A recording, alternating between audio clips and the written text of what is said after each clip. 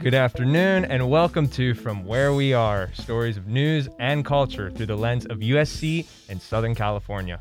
I'm Stefan Delagordia, coming to you live from Studio B in USC's Annenberg Media Center. And I'm Jordan Sheldon. It's October 6th. On today's show, Mona demonstration, dating during the pandemic, and the start of Breast Cancer Awareness Month. All that and more from Where We Are.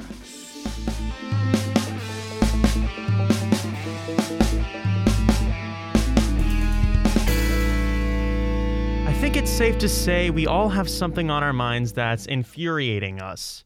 We here at Annenberg Radio want to lend an ear to USC students to vent their first world problems. So, Stefan and I spent the last few days asking students, what's your beef? Here's what we got. What is your beef today? What are you mad about? Oh my god, what are we mad about? There's a lot to be mad about in the world, I gotta say. I'm mad at the weather. It's really, really hot, and for no reason. Like, I loved it when it was cloudy earlier this week.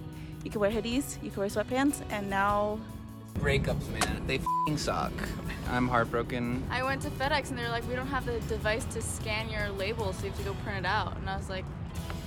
Then why did you tell me I could just bring it here without printing out a label? I'm not really mad. It's a good day. It's Friday. I'm mad that it's Friday and I have class. I'm having beef with my ex-boyfriend. What's going on there? He's kind of a jerk. He passed by me on campus today and just looked at me and didn't say hi. Honestly, I passed by my ex-girlfriend on campus and she's such a didn't even look at me or say hi or anything. I'm not mad about too much. My beef? Yeah, I don't have any beef, man. I'm feeling good. Yeah, I'm chilling. I'm not really a mad guy. I'm pretty chill right now, yeah. It's pretty hot, I'm not gonna lie. Like, that's kind of annoying. We have a basketball game in an hour. Outside? Yeah, outside. Kinda. I'm mad about the fact that I have 2 midterms on my birthday. It's so hot. I have to be on campus right now instead of being at the beach. My beef is Inchy Squinchy. My roommate will not stop insisting that Inchy Squinchy is a thing. My roommates do not appreciate or even know what Inchy Squinchy means. The worst part is every time he does it, boy gotta get on the floor, start rolling around like a inchworm after we all told him Inchy Squinchy is not a thing. Stop trying to make it happen. Early music tunes in 4:15, and classical music tunes in 4:40, and that's to the A. And I have to tune up my gamba, which is an early music instrument, into 4:40, and that doesn't want to sit there because they're gut strings, so they keep on going low, and I'm pissed off. Towards the end of the comic strip, he starts going, oh no, I'm a little inchworm. Inchy Squinchy, get my way to the home base. My bong wasn't clean this morning and it was supposed to be. And I'm pretty mad about that. I'm not quite sure what that Inchy Squinchy business was all about. But anyways, thanks to Miriam Alcala, Matthew Barber, Agatha Blevin, Connor Byers, Anna Curtis, Tyshawn Detaw, Salma Ewing, Caleb Katz, Nico Kazam, Ian Kent, Jackson Lloyd, Lauren Okavat, Ella Sharp, Brittany Yeah, and Kelly. Wow, that's a mouthful of names right there.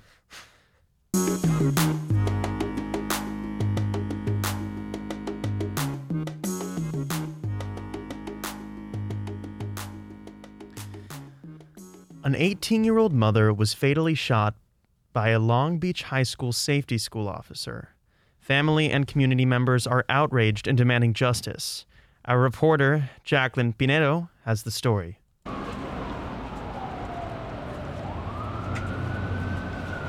My name is Oscar Rodriguez, and I'm here for my sister Manuela Rodriguez, Mona. We're here for justice. On Tuesday, October 6, demonstrators gathered in front of the Long Beach Police Department demanding justice for Manuela Mona Rodriguez, an 18-year-old mother who was fatally shot in the head by an armed school safety officer last week. In addition to Rodriguez's brother, who you heard at the top, the family attorney, Michael Carrillo, is demanding action from LA District Attorney George Gascon. Justice for Mona will start with criminal charges being brought against Officer Eddie Gonzalez. Justice will end when he's convicted of murder or manslaughter charges. That's the very beginning, and hopefully the end. But we want something today. That's why we're calling on George Gascon to do something and take action right away. According to reports, Mona was caught in an altercation with a 15-year-old Long Beach high school student. When Eddie Gonzalez, the high school safety officer, approached the scene, Mona jumped into her boyfriend's car. Eddie then shot his gun at the vehicle, resulting in Mona's death. For many in the community, this incident raises concerns over the role of policing in schools. Organizers like Kiana Salina, with the Coalition for Community Control Over the Police, have been advocating against police brutality for years. So if Gascon had done his job the way he said he would, this would not have happened. No safety officer who doesn't even have the authority to make an arrest would be ever emboldened away from campus to shoot into a car full of teenagers. At the time of the reporting, Gonzalez was placed on administrative leave by the Long Beach School District. At the demonstration, Mona's brother Oscar demanded for his sister's justice. He spoke to the demonstrators asking for Gonzalez to be charged with murder. A shame that this criminal killed a cop is not under arrest. That's right. It's a shame that anybody who would have done what he did would now be in jail, but because he's a cop, he's not in jail. It's a shame. For Annenberg Media, I'm Jacqueline Pinello. 31 years ago, there was a devastating oil spill in Southern California. But despite the preventative measures put in place since then, there was another spill reported near Huntington Beach recently. Sophia Sue has more on the story. After 126,000 gallons of crude oil began flooding out of Oil Platform Ellie in Orange County on Saturday, October 2nd, crews are scrambling to contain a spill roughly the size of Santa Monica. This is not the first oil spill in Southern California's modern history, and comparatively, it isn't the biggest either. USC Viterbi professor Najmuddin Miskati explains. The 69 in Santa Barbara, and then there was a 2005 that All-American pipeline is off the coast of Santa Barbara. The spill in 1969 was much more than that. It was almost like 3 million barrels. And then this is, of course, much smaller compared with those, at least those two, 69 and 2010 Gulf of Mexico is much smaller. While this spill is much smaller, the impact still has serious consequences. The direct impact is, of course, contamination of the beach and closure of the businesses that they cater to the beachgoers, to the tourists, and that could last between weeks or a month or so. Then there is also another direct impact is the contamination and then cleanup, the cleanup cost that you have to go. Sometimes you need to take out the topsoil over there if it's badly contaminated. The cleanup process takes time, and it not only has implication for humans, but also for marine life. Long-term effect on that, on the sea life and seafood and the marine environment is still a very big issue. However, that's a very function of how fast that they could skim this oil and then remove it from the water, or they use dispersant. Because with dispersant, if they spray dispersant on that dispersant coagulate the molecule of oil and it sinks to the bottom of the sea. And then that could be eaten by some sea creature and it could come back in the food chain. Professor Miskati shares what USC students can do about this issue. I would ask my students and every USC students to do is try to stay on the top of the news. Keep yourself informed, keep yourself engaged by writing letters to editors. And the third one is by staying engaged with your local congressmen and women and senators. Tell them that have we learned enough lesson from BP Deepwater Horizon? Have the BP Deepwater Horizon lessons being implemented, both at the federal level and the state level? And those are just a few of the questions to think about as crews continue to clean along the Pacific coastline. For Annenberg Media, I'm Sophia Sue.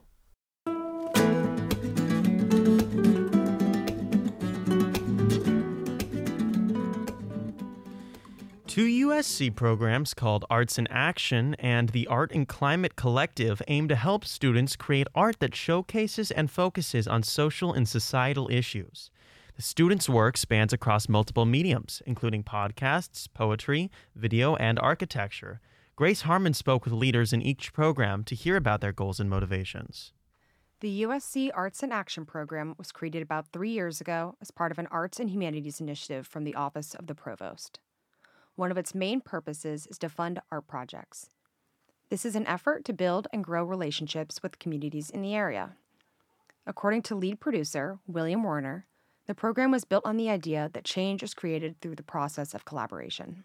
Whenever we create projects or whether we receive applications for funding for projects, we're always looking for the strength of those relationships. It's all about trust, collaboration, and building a process of friendship throughout the act of creating work. And so that's kind of what has given the program its success. Arts in Action uses their funding to support students who are using art to explore social justice issues like homelessness, mass incarceration, and healthcare inequalities.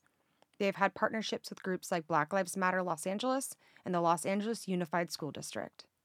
USC Provost Charles Zukowski encouraged the program and explained that by, quote, partnering with the communities and neighborhoods of Los Angeles with the purpose of promoting positive social change through shared artistic endeavors, Arts in Action is first and foremost a community effort. Within Arts in Action is another program called the Arts and Climate Collective. It started last spring. Like Arts in Action, the collective gives students financial awards. These awards are used to help fund projects that use art to explore sustainability and environmental justice issues. Colin McClay is one of the collective's co-founders.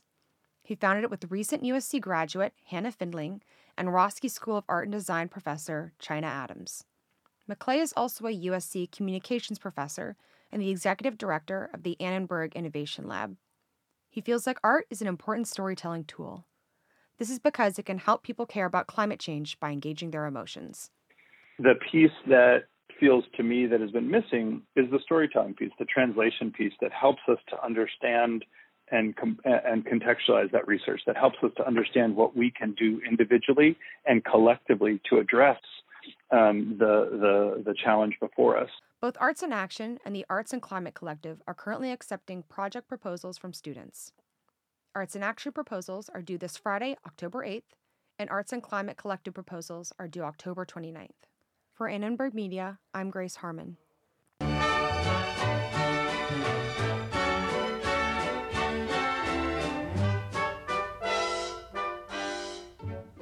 Dating in 2021 is more accessible than ever, with dozens of dating apps and places to meet people, especially on college campuses.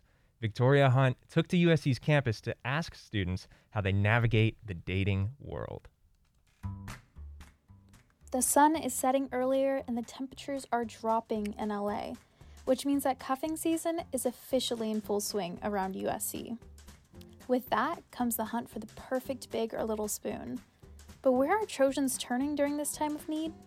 For some, dating apps, others bars, and even an Instagram page for anonymously calling out your campus crush. But dating apps can be sketchy and a long shot, right? Well, not for Caitlin Bowen, a grad student in the Public Relations and Advertising program. She found her new boyfriend all thanks to Hinge. So one of the prompts I have is that I really liked 90 Day Fiancé. He liked my photo and wrote that he was a huge fan of Big Ed. He told me that he would love to take me on a tour. And that was our first date. It's been about a month and a half. It's cool that we're official now. I feel like a lot of the times online relationships and ones started over dating apps tend to move fast. A heartwarming story for sure. But now that people can go out again, are dating apps on the decline? There's something about meeting new people in person and having that initial spark that a dating app just can't replicate. An Instagram page created by USC students called USC Missed Connections is all about that initial spark. The page is dedicated to helping students find their campus crushes that they've seen and met but never asked out. We wanted to see how USC students around campus feel about this parallel between the apps and traditional meet-cutes. Kennedy Bohanna is a senior human biology major, and he's over dating apps. He prefers to meet people the traditional way. I just feel like dating apps are a lot of hot or not, more than like a let's actually get to meet each other. I wanted to know how the experts are deciphering this reality. I reached out to Natalie Logan, the communications director at Bumble, who sent us some interesting information regarding the app. According to a study they performed, more people than ever are telling their partners what they want and need in a relationship confidently, stemming from dating apps and the intentionality behind being able to choose your partner, kind of like a menu item. But with this in mind, how do you prefer to date? Are you old-fashioned and enjoy meeting people in person? Or are you all about that swiping? For Annenberg Media, this is Victoria Hunt.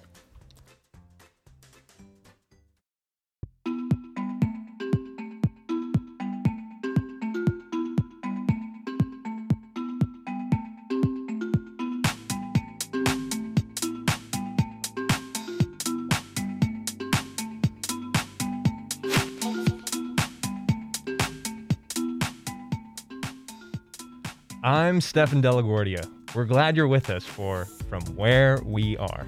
I'm Jordan Sheldon. It's 15 minutes past the hour. Coming up, a USC student battling stage 3 breast cancer and the sport of curling.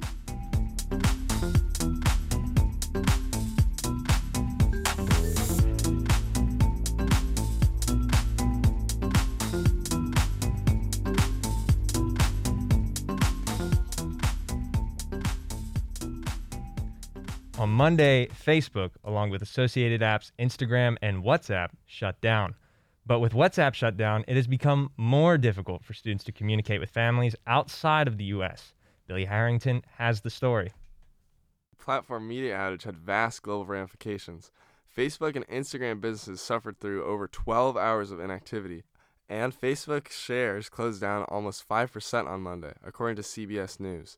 But self-reported configuration changes on backbone routers crashed the main method for global communication for billions of users, WhatsApp.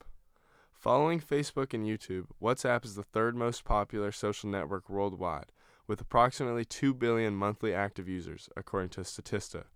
Because the service relies on Facebook servers, the data crash on Monday closed off a very important means of communication that was felt all around the world. For some students, the collapse essentially isolated them from their international families.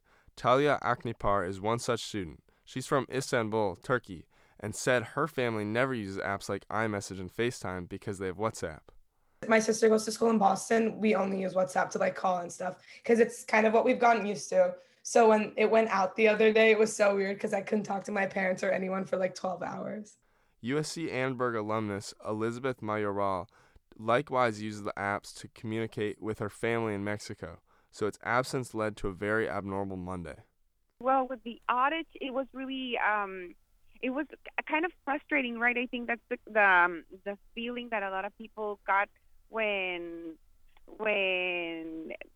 social media went down. So, for example, I have friends and family in the United States that we use WhatsApp to communicate, and we quickly switched to any other communications, for example, Twitter, or also SMS, text messages, which was really weird. The outage has sparked discourse over whether or not the app is the most stable means for communication. Mayoral also said the fact that Facebook owns all of these different social networks is a cause for concern. I think yesterday the outage made us really reflect or really think about how a company can own all of that and how it impacts all of our lives, right? Because just with a glitch or maybe with how one company just went down all of our communications, we couldn't communicate, we couldn't do nothing, and not only communicate with our families. While global errors like the one on Monday are few and far between in the broader tech scheme, its effects may reshape the way international students relate to their kin from afar. And although WhatsApp is back to normal now, some users may be a little warier of where the data ends up in their future. For Annenberg Media, I'm Billy Harrington.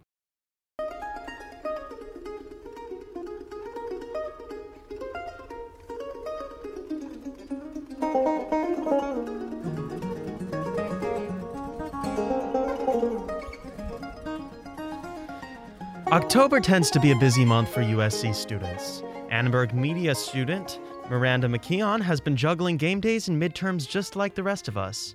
But she's also handling something no college student ever expects to deal with: a battle with stage 3 breast cancer. For Breast Cancer Awareness Month, Claire Fogarty has the story.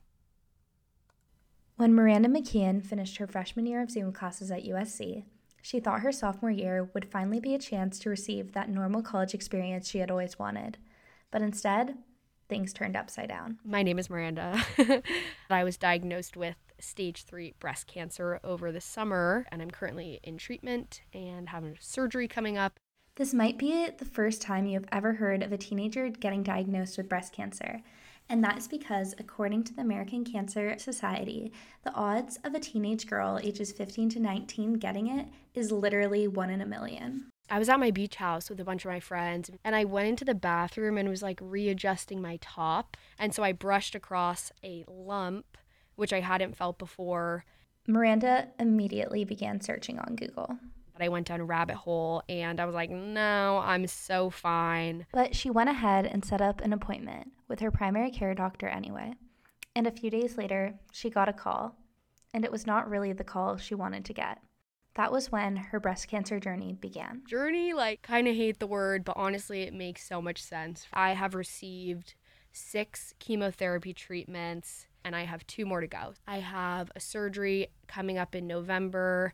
And then after surgery, I will receive, honestly, I don't even know how many rounds of radiation, but probably 20 something. I have a reconstructive surgery 8 months after that. Miranda has been very open about her cancer diagnosis on social media. I had an Instagram following because of the acting work I had done in high school. It's just a school newspaper, Anne, not the Daily Telegraph. I don't even need an... That was Miranda as Josie Pye on Anne with an E, the Netflix adaptation of Anne of Green Gables, the show she had worked on up until heading to USC. She came into this with already several 100,000 Instagram followers, and since sharing her journey, she has reached 1 million followers. You can't really hide that you're going through something, 90% of my hair has fallen out, and I'm pretty sure my eyelashes and eyebrows are gonna go any day now. I don't know how long or how well I could hide that I'm going through something like this. She was nervous to break such big news to all her followers. The initial reaction was just an overwhelming outpour of love and support. Oh my God! Yay! I feel like it's my birthday. What you just heard was one of the many pink parties her friends and family have thrown to support her throughout this process. The celebrating and social media posts are a positive side effect of her situation, but the less glamorous part has been her chemo treatments that have become very routine. I'll wake up, put on a fabulous outfit, do my hair, do my makeup, because I always do a big Instagram post on my chemo days. She poses with a sign that says what round of chemo she is in, similar to how some kids do on their first day of school. And then I head off to the really fun part, which is the clinic.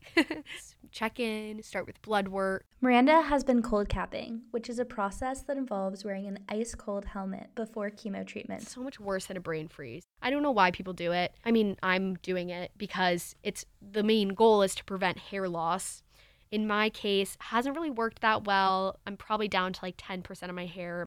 After putting on the cold cap, she gets the IV set up with the chemo that runs for about 5 hours. Altogether, it's a 9-hour day. And then I get home and it's late, and I'll probably feed myself ice cream or something that feels rewarding, If she could, she would tell her past self. And she's gonna be okay. She's still living and living well, not just getting by. I'm having a lot of fun this semester.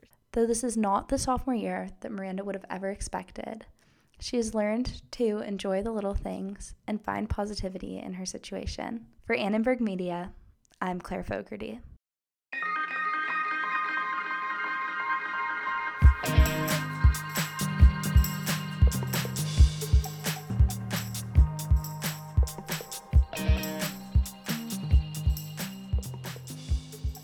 When you think Olympic curling, odds are you probably imagine cold places. And you wouldn't be wrong. And if you also thought the industrial sprawl that is Vernon, California, you surprisingly also wouldn't be wrong. Sam Schwartz has the story. Among a trove of textile warehouses, abandoned buildings, and the occasional 7-Eleven sits a little refrigerated icebox.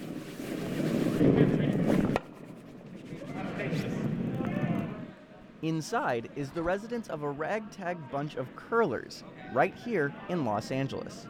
This is a place where anyone can come out, anyone can have fun, and if you want to learn, we're here to teach you.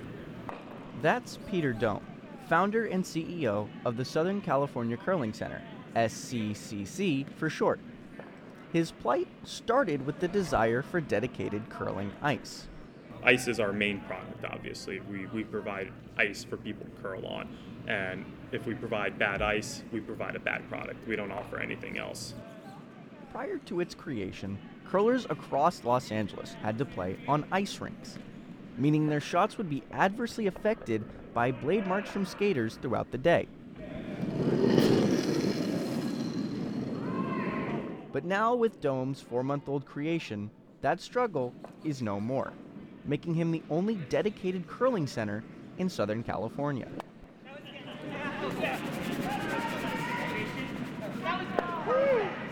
Curling is intense. Just listen to this guy. Players call curling chess on ice. The chess pieces are known as stones, which are Teflon coated and weigh 42 pounds. The main objective is to have the most stones closest to the bullseye after all 16 have slid to the other side of the sheet. Strategy consists of blocking, hitting, and curling around other weights by sweeping the ice in front of the moving stone. That reduces friction.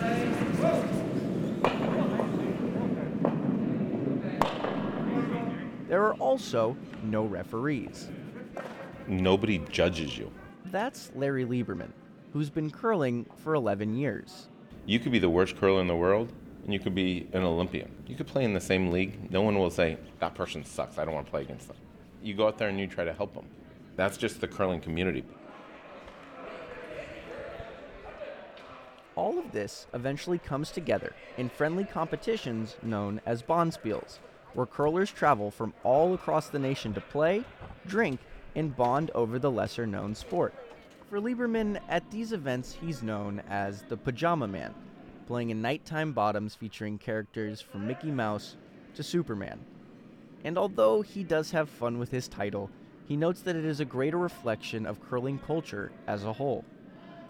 It's a sport, but it also is, it's a family. It's that community feeling that I can go out there and show up and just, be myself, and people are going to accept me for who I am. Much like that of Field of Dreams, Dome built it, and they came. Now with the whole Southern California curling community behind him, Dome has his eyes set on the future, to how curling can shape Los Angeles. Maybe one day we have the next Olympic gold medalist that started at Southern California Curling Center, or we have the next world champion that started at Southern California Curling Center. That's the best part of this, is seeing the opportunities open up for people that definitely would not have had them here otherwise. And with the Beijing Winter Olympics just around the corner, who knows if our next champion will be from this small refrigerated icebox amongst the industrial sprawl of Vernon, California. For Ampersand Radio, I'm Sam Schwartz.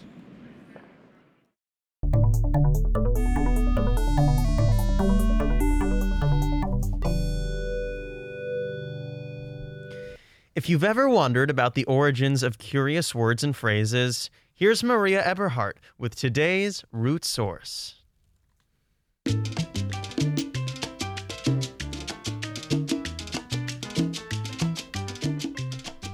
September 15th marked the start of National Hispanic Heritage Month. But what term do people of Latin American descent actually prefer?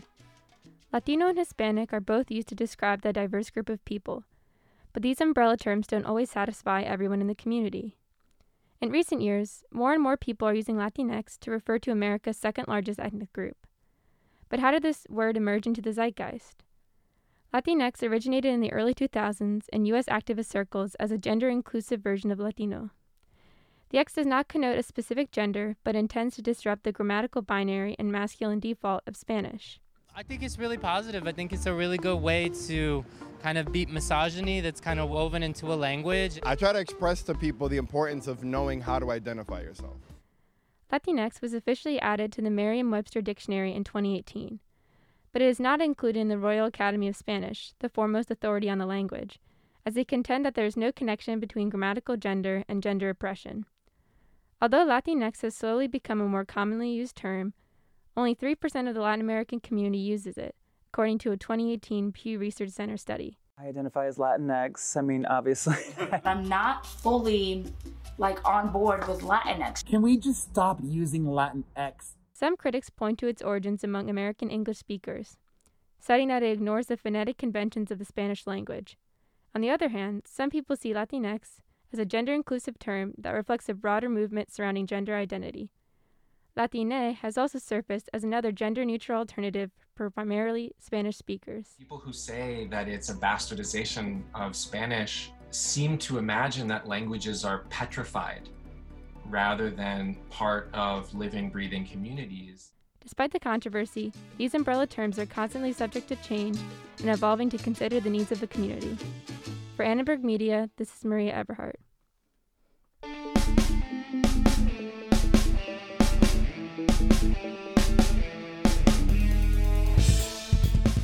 And that's all we have time for on today's From Where We Are. Celine Menjola, Arohi Sheth, Spencer Klein, and Guilherme Guerreiro produced today's show. We also got help from Gabrielle Horton. Paulina Cheravoza is our technical operator, and Derek Renfro composed our theme music. We are also streaming live on KXSC. Follow KXSC at kxsc.org/listen and on YouTube at Annenberg Radio News. Subscribe to From Where We Are on Apple Podcasts. And if you're looking for more news, be sure to download Annie, Annenberg's news app, and follow us on Twitter, Facebook, and Instagram at Annenberg Media. I'm Stefan Delaguardia. And I'm Jordan Sheldon. From all of us at Annenberg Radio, wherever you are, we hope you'll join us again for From Where We Are.